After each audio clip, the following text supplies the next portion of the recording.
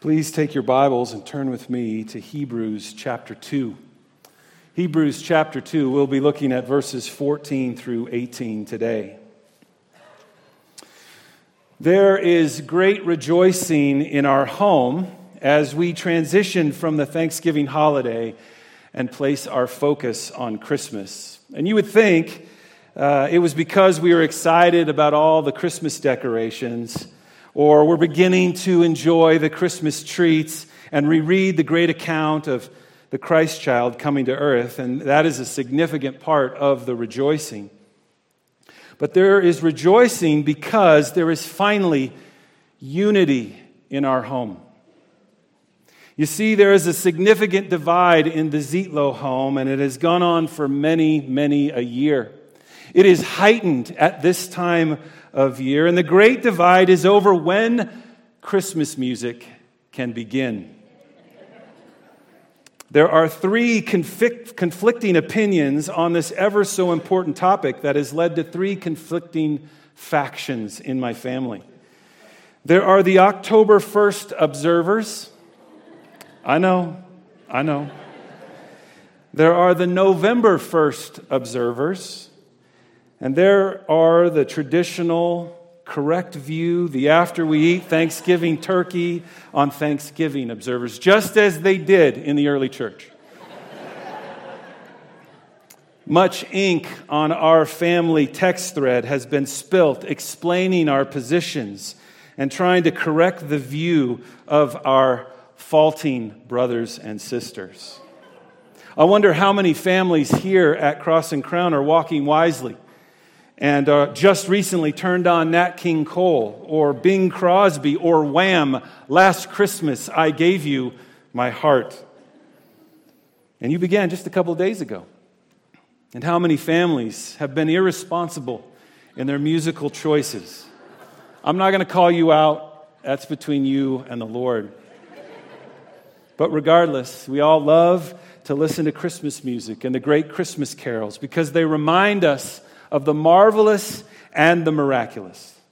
They remind us of what God did in sending His only begotten Son to earth, how He became man like us. We love the story of the angels and the shepherds, of Mary and Joseph, of the wise men and the star.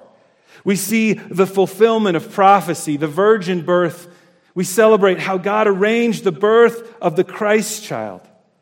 But we must not forget the aim or the reason or the motivation for all of it. We miss out on the full joy that is offered to us and the peace that we can receive if our focus is only on the what without a significant meditation on the why. As we turn our attention to the Advent season and celebrate Christmas this year, my hope for all of us is that we rejoice in both the what and the why. That we would praise God for the miraculous, but also we would praise Him for the motivation behind it. That we would experience peace in the story of Christ's coming, but also the stimulus of His coming. This morning, as we study this passage together, I want us to see 4 reasons why Jesus dwelt among us, why He tabernacled among us, why He became man and took on flesh, why Mary and Joseph, why the angels, why the shepherds, why the Magi, why Bethlehem, so that we not only marvel at the amazing miracles surrounding the incarnation, but we rejoice, we praise, we experience the peace that comes knowing why He sent His Son.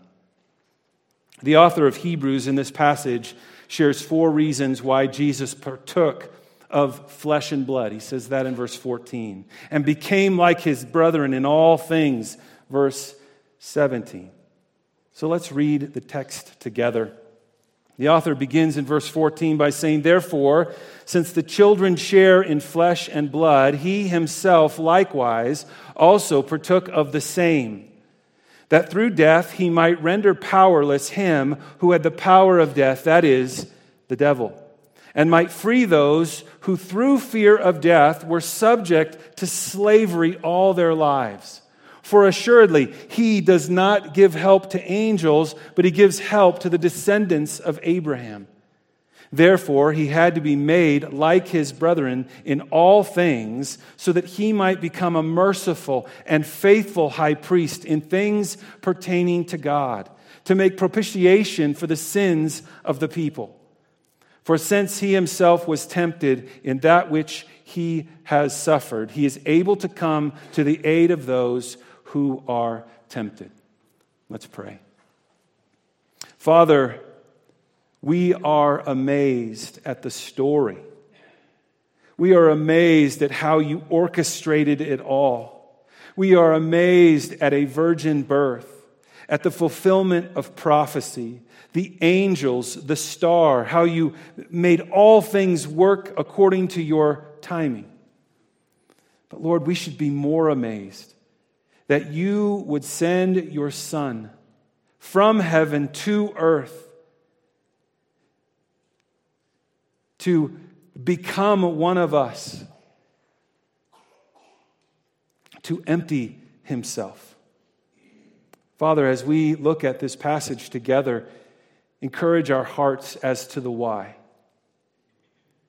May our hearts be enthralled by why you have done this for us. And may this Christmas we worship you not only for what you did, but why you did it as well. We pray these things in Christ's name. Amen. The author of Hebrews, his objective was to communicate that Jesus was better than the old religion, better than the old ways, and to encourage his Jewish readers not to drift away, not to abandon their faith. And so he begins this letter by clearly declaring who Jesus was. In Hebrews chapter 1, verse 1 through Hebrews chapter 2, verse 8, he clearly declares the deity of Christ. We are to stick to Christ. Our hope is to be found in Christ because Christ is God.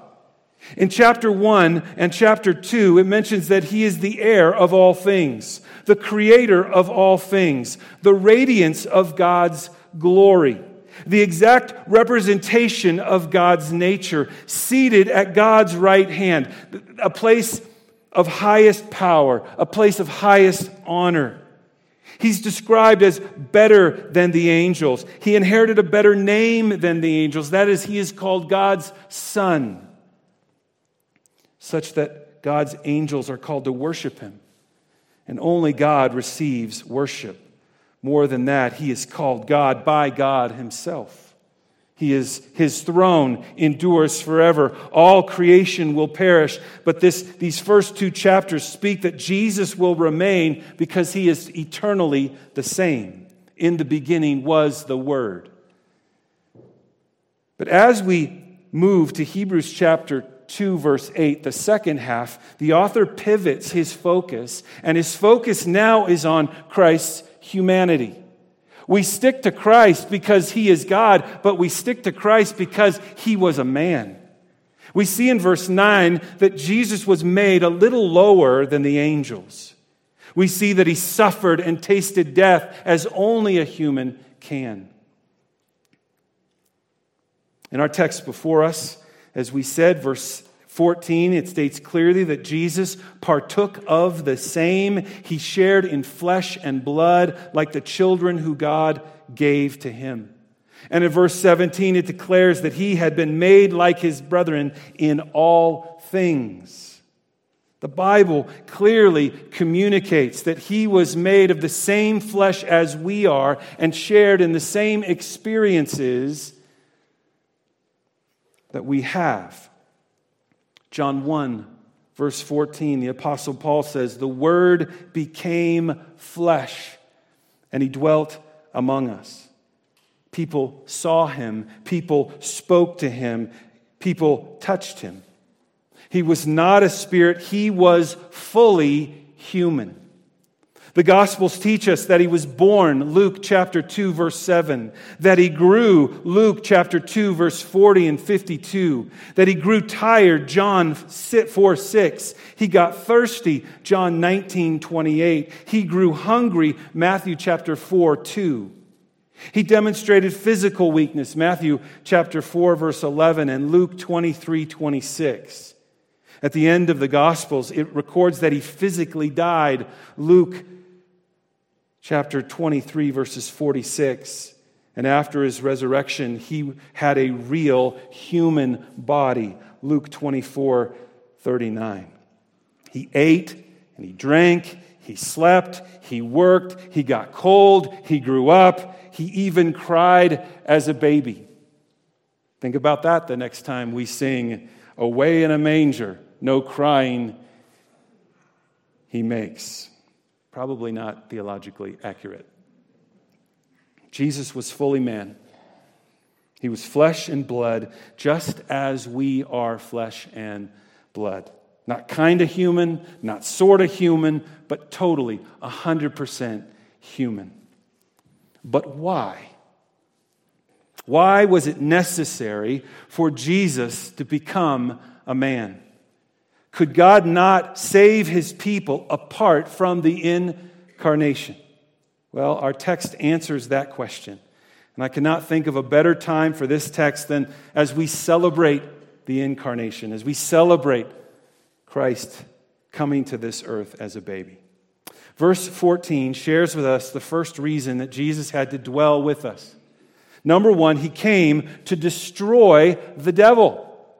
Jesus became a man to destroy the devil. Therefore, verse 14, since the children share in flesh and blood, he himself likewise also partook of the same, that through death he might render powerless him who had the power of death, that is, the devil. Jesus had to dwell amongst us so that he could live a perfect human life and die a sacrificial human death in order to render powerless the devil. The Greek word translated render powerless is translated in other places as destroy, break the power of, render inoperative.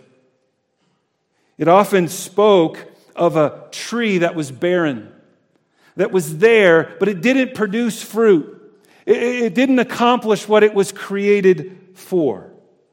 Jesus became flesh and blood to nullify the power of the devil.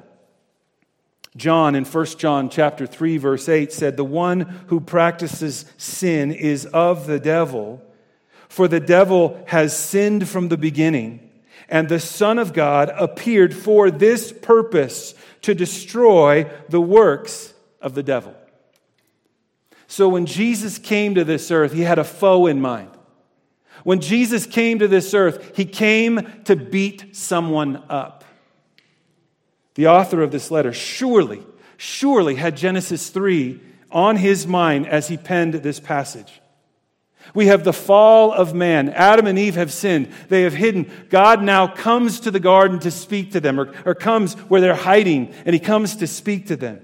And he says to the serpent, "I will put enmity between you and the woman, and between your seed and her seed. He shall bruise you on the head, and you shall bruise him on the heel."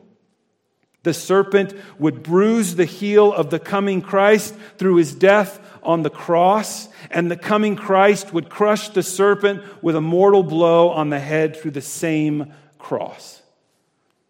You see, Satan, disguised as a serpent, came to attack the first Adam in an attempt to damn all of his descendants to hell. Satan came disguised as a serpent to steal the glory of God. That was his plan. That was his intention. So Jesus became the second Adam. He took on flesh and blood to reverse that curse, to offer eternal life to the man that was damned.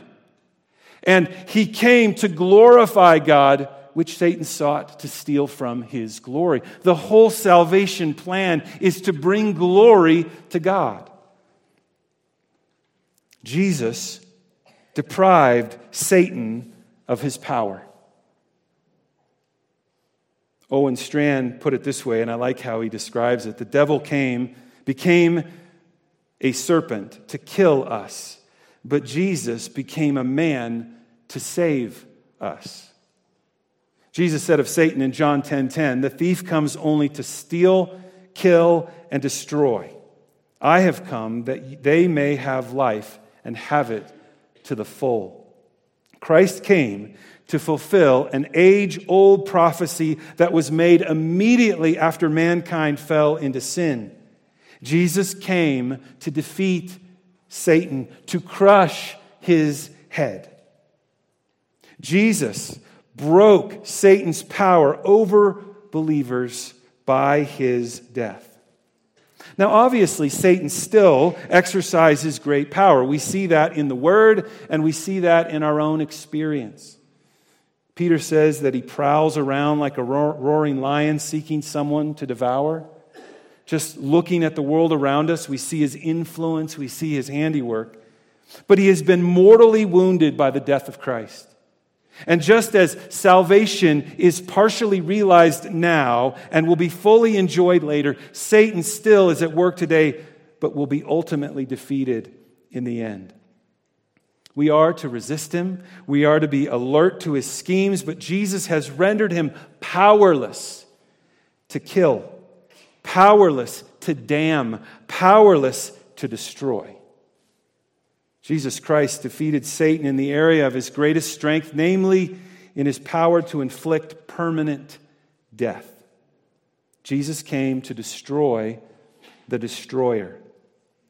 He did so at Calvary, which was the devil's death blow, the headshot foretold of in Genesis 3:15. No longer is mankind destined to die in their sins. No longer is there is eternal damnation man's only option. No, there is a pathway to life.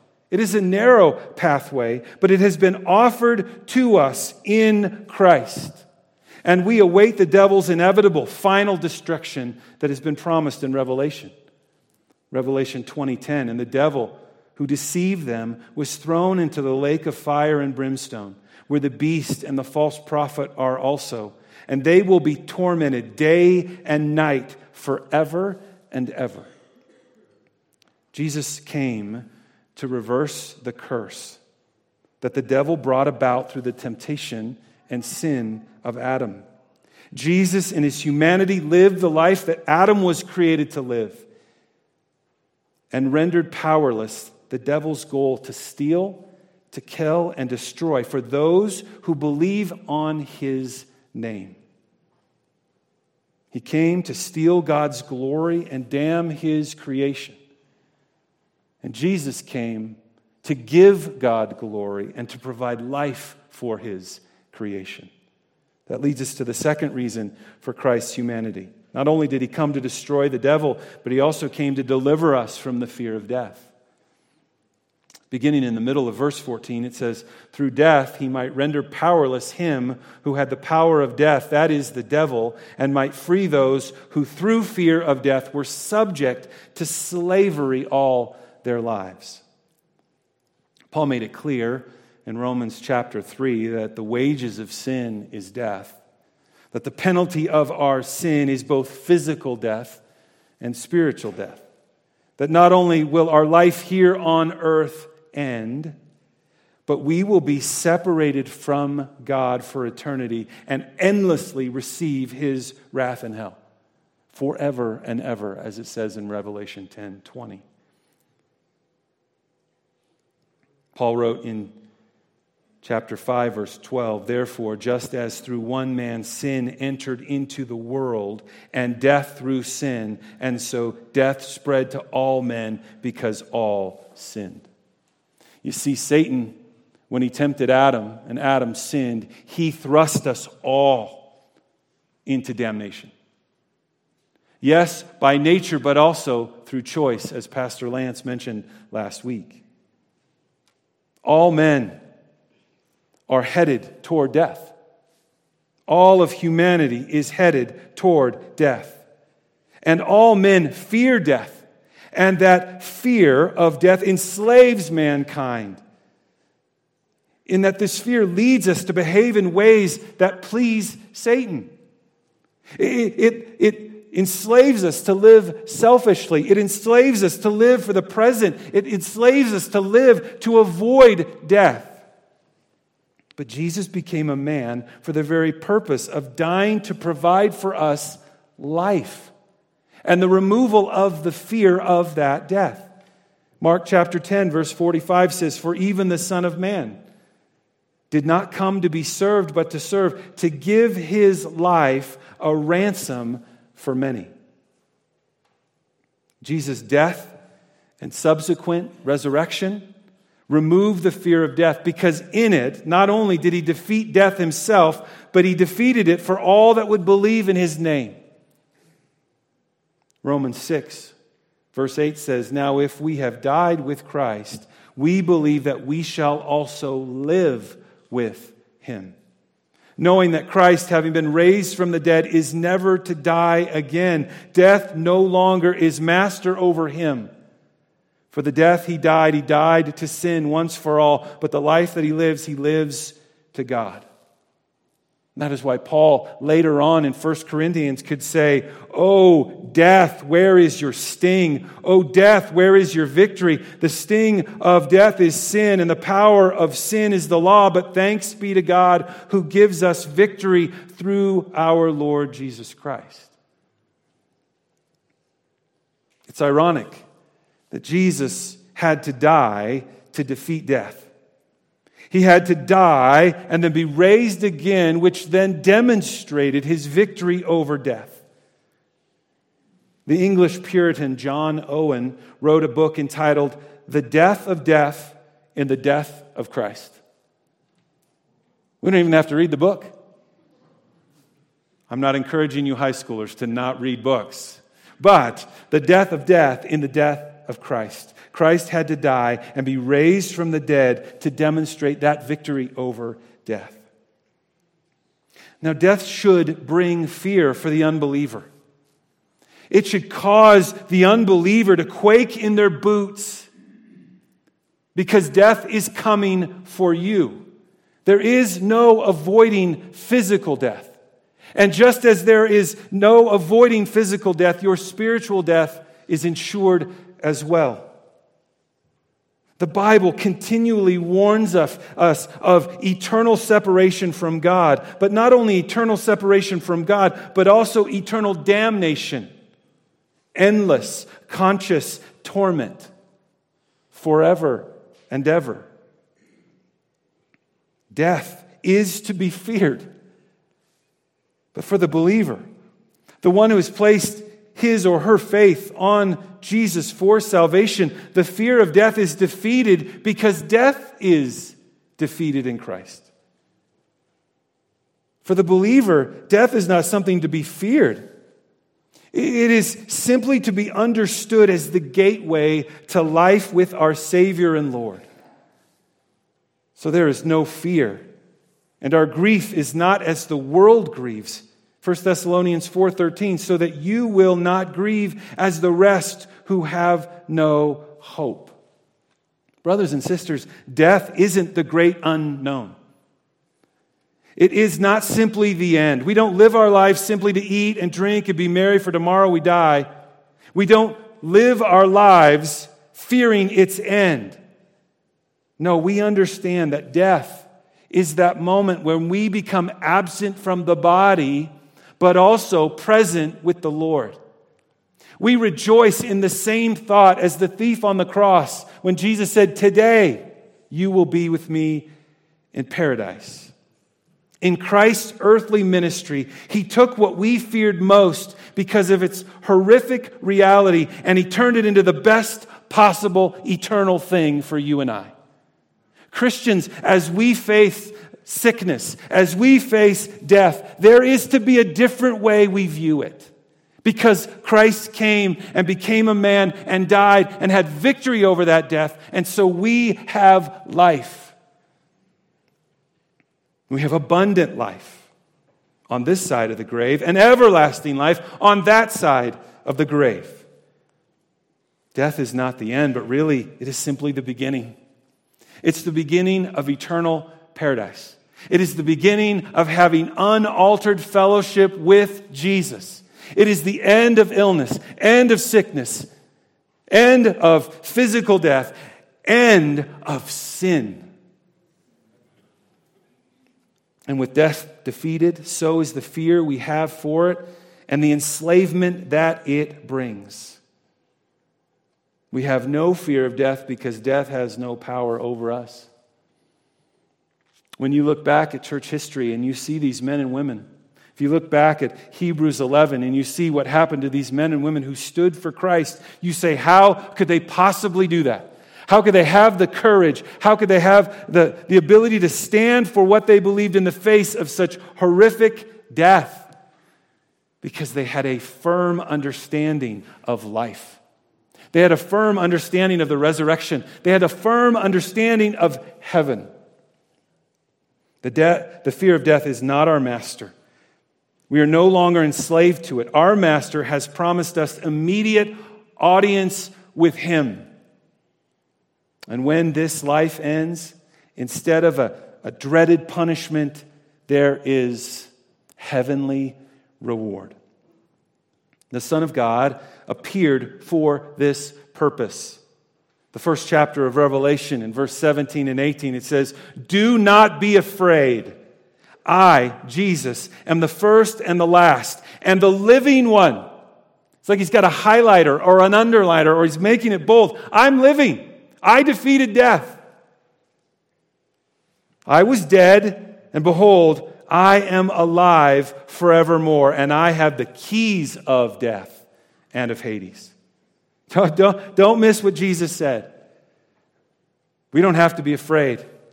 We don't have to be fearful because he is the living one. He was dead, but now through his resurrection, he is alive, and he is alive forevermore. And he holds the keys or the power of death. What type of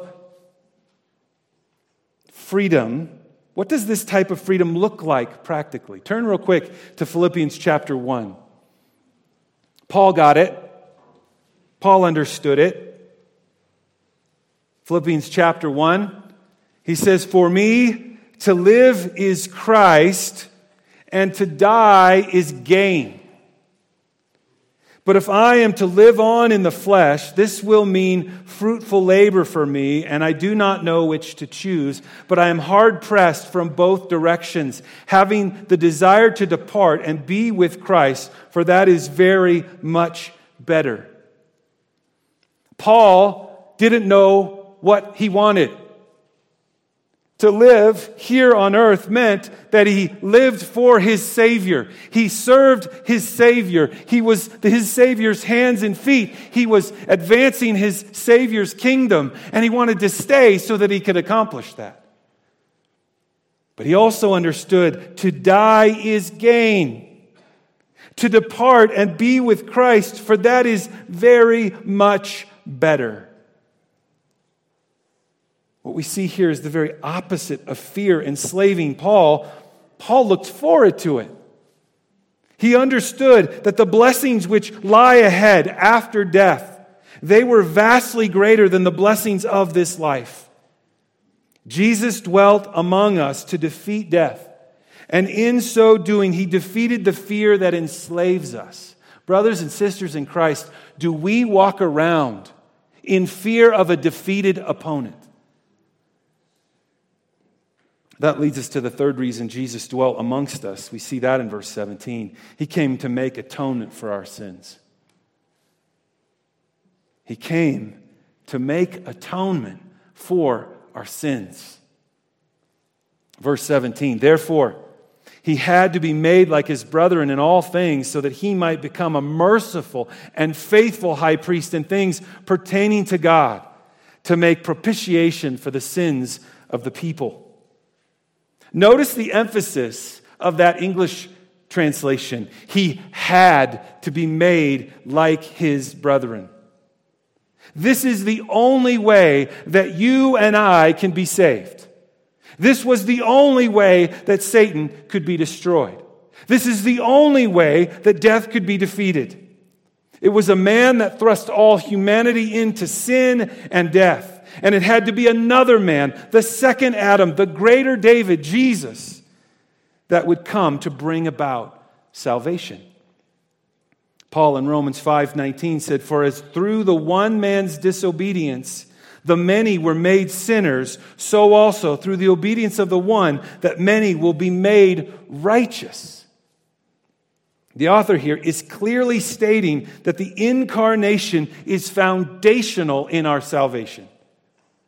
Without the glorious event of Bethlehem, without Mary and Joseph, without the wise men, without the shepherds, without the angels, without the star, there is no salvation. He had to be made like his brethren in all things.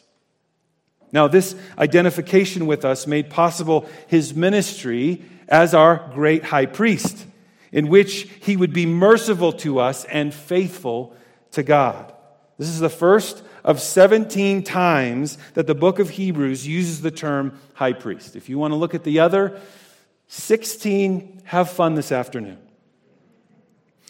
The original recipients of this letter, as we said, were Jewish.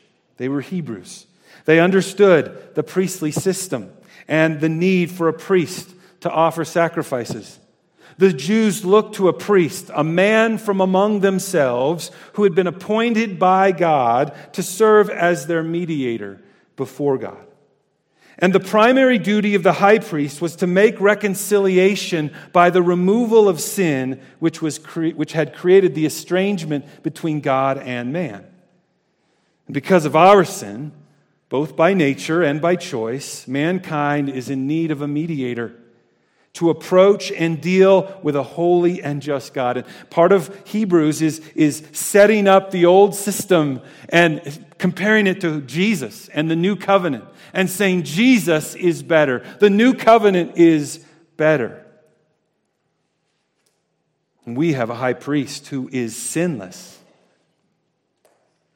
Like the Levitical priest, Jesus offered a sacrifice to satisfy the law of God. But unlike the Levitical priests, who had to continually offer sacrifices, Jesus only had to offer his sacrifice once, gaining eternal redemption for all who would come to God through him. At the end of verse 17, it says that he came to make propitiation for the sins of the people. The word propitiation carries the basic idea of appeasement or sacrifice or satisfaction. Jesus came to satisfy the wrath of God. In other words, he came to absorb the wrath of God. He came to take the full cup of God's wrath. It was poured out on him. Every last drop was drained so that there would not be any left for your sins or mine. Propitiation, atonement, absorbing the wrath of God is not the idea of God taking our sin, pushing it under the carpet.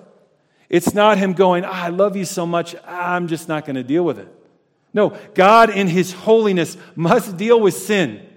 He has to judge sin. His wrath is towards sin, and for him to be God, he has to pour out that wrath on sin.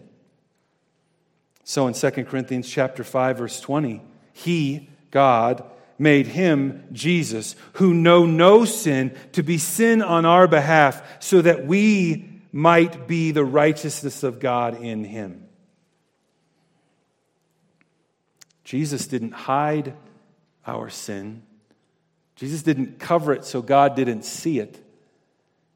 Jesus took the penalty and the punishment that you and I deserved. God's wrath for mankind was poured out on the God-man, Jesus, not for any sin that he committed, but for the sin that you and I have committed in our thoughts, in our attitudes, in our deeds. Last week, Pastor Lance reminded us that God would judge every sin. This is the phrase, every sin and every sinner. That he would pour out his wrath on the sinner or the Son. And Jesus came so that the wrath that you and I deserved would be poured out fully on him. And there's nothing left in that cup for you and I and on our sin. Christ came to make propitiation for the sins of the people, to provide a substitute for those the Father would give him. He became our substitute. He took the penalty we deserved in our place. This is what the theologians call penal substitution. The word penal means related to punishment for offenses, and substitution means the act of a person taking the place of another. So penal substitution is the act of a person taking the punishment for someone else's offenses. And in our salvation, Jesus Christ is the substitute, and the punishment he took on the cross was ours. 1 Peter 2:24, and he himself, Jesus, bore our sins in his body, his earthly body, on the cross, so that we might die to sin and live to righteousness. For by his wounds you were what? Healed. There had to be wounds for us to be healed. Christ's act of sacrifice demonstrated both his mercy and his faithfulness. Mercy in that he took what we deserved. Faithfulness in that he lived perfectly for the Lord. For Jesus to make propitiation for our sins, he had to become our perfect high priest. And for him to be our perfect high priest and represent man to God, he had to be a man. And that man was to be the Savior of his people. And that is exactly what the angels declared to the shepherds in Luke chapter 2. Do not be afraid, for behold, I bring you good news of great joy, which will be for all the people. For today in the city of David there has been born for you a Savior, who is Christ the Lord. Finally, Christ not only came to destroy the devil, to deliver us from the enslavement of fear and death and atone for our sins, but he also came to help us in our temptations. Verse 18 concludes our passage, for since he himself was tempted in that which he has suffered, he is able to come to the aid of those who are tempted. Remember who this letter was written to. It was written to a group of people who were being opposed for their faith. The reason they were looking at this whole old covenant, new covenant, because they were being rejected by their family. This new covenant brought about great persecution. These readers were presently facing persecution, and martyrdom was right around the corner. They were questioning if this Christian faith was really worth it. They were considering quitting. And so this letter was penned to remind them that they have a merciful and faithful high priest who is able to help in the midst of their trial, in the midst of their temptation, because he himself faced trial. He himself was tempted. Jesus came not only to bring about forgiveness of past sins and to usher us into a future glory, but he came to help his people now, in the present, in your day in, day out activities. As you seek to live for this Christ, he came to help you. He came to help us in our temptation. The Greek word aid in verse 18 is translated in other passages as help.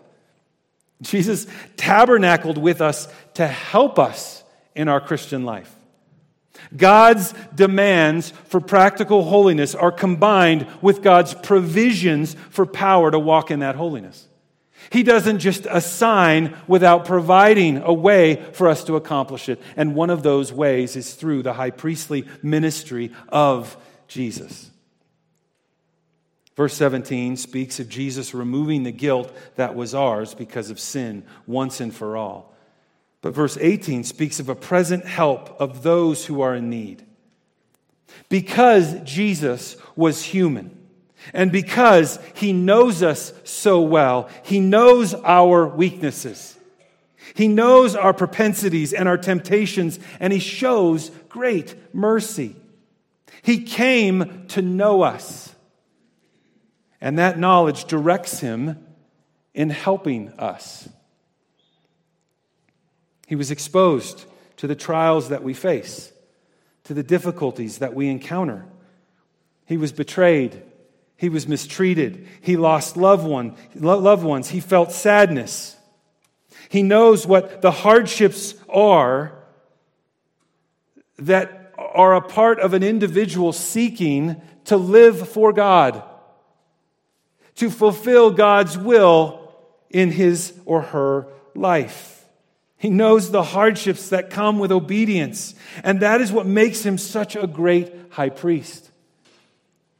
2 chapters later in this letter, Paul, or the author of Hebrews, would write, "Therefore, since we have a great high priest who has passed through the heavens, Jesus, the Son of God, let us hold fast our confession. For we do not have a high priest who cannot sympathize with our weaknesses, but one who has been tempted in all things as we are, yet without sin. Therefore, let us draw near with confidence to the throne of grace so that we may receive mercy and find grace to help in time of need."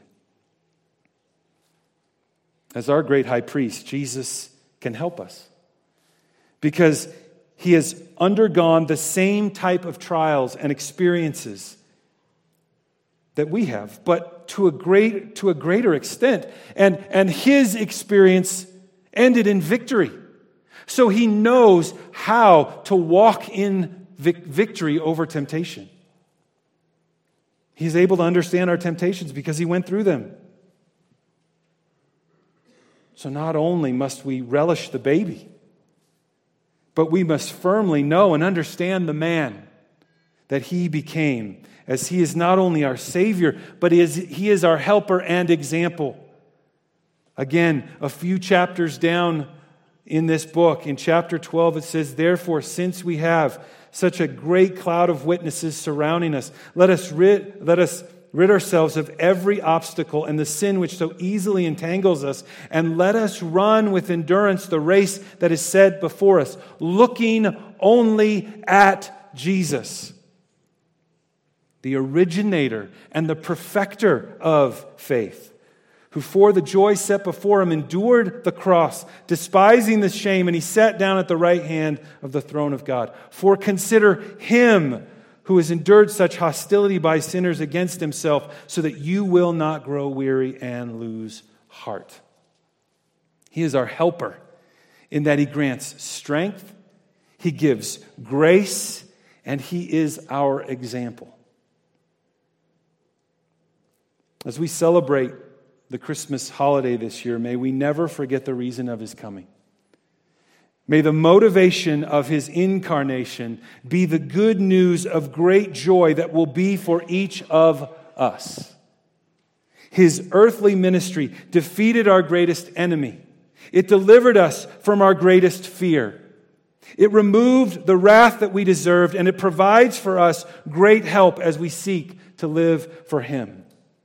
What great peace we have because the Word became flesh and dwelt among us. But if you are here this morning and you are not a follower of Christ, you're not a disciple of Christ, those things don't apply to you. Your enemy has come to destroy you. Death is coming for you. There is no atonement. That cup of wrath is full, and it is coming for you because of your sin. I would encourage you to confess that sin before the Lord, to say, I deserve that sin, but I understand and recognize that this baby that was born at Christmas, that he came to live a life of perfection so that he could become my substitute, so that your wrath would be poured out on him and not me. And Lord, please save me through the work of Jesus Christ. If you do that today, then the joy and the peace that this incarnation brings will be yours. Not today, not just tomorrow, but forever.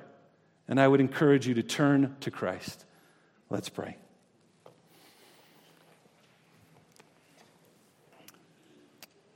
Father, thank you for Jesus. Thank you for the perfection that was seen when he was an infant, a toddler, a child, a teenager, a young man, and an adult. In every way, he was obedient. In every way, his heart was directed to you. He worshiped you and obeyed you and fled from sin. He deserved no punishment, no wrath. But because of your love, you sent that Son, that perfect Son, to be the Lamb of God, to take away my sin, our sin. And so, Lord, as we think about this baby, and we think about his life, and we think about his death, and we think about his resurrection, and we think about his post-resurrection ministry at the right hand of your throne, may we rejoice. May we have peace. May we worship you. We pray these things in Christ's name. Amen.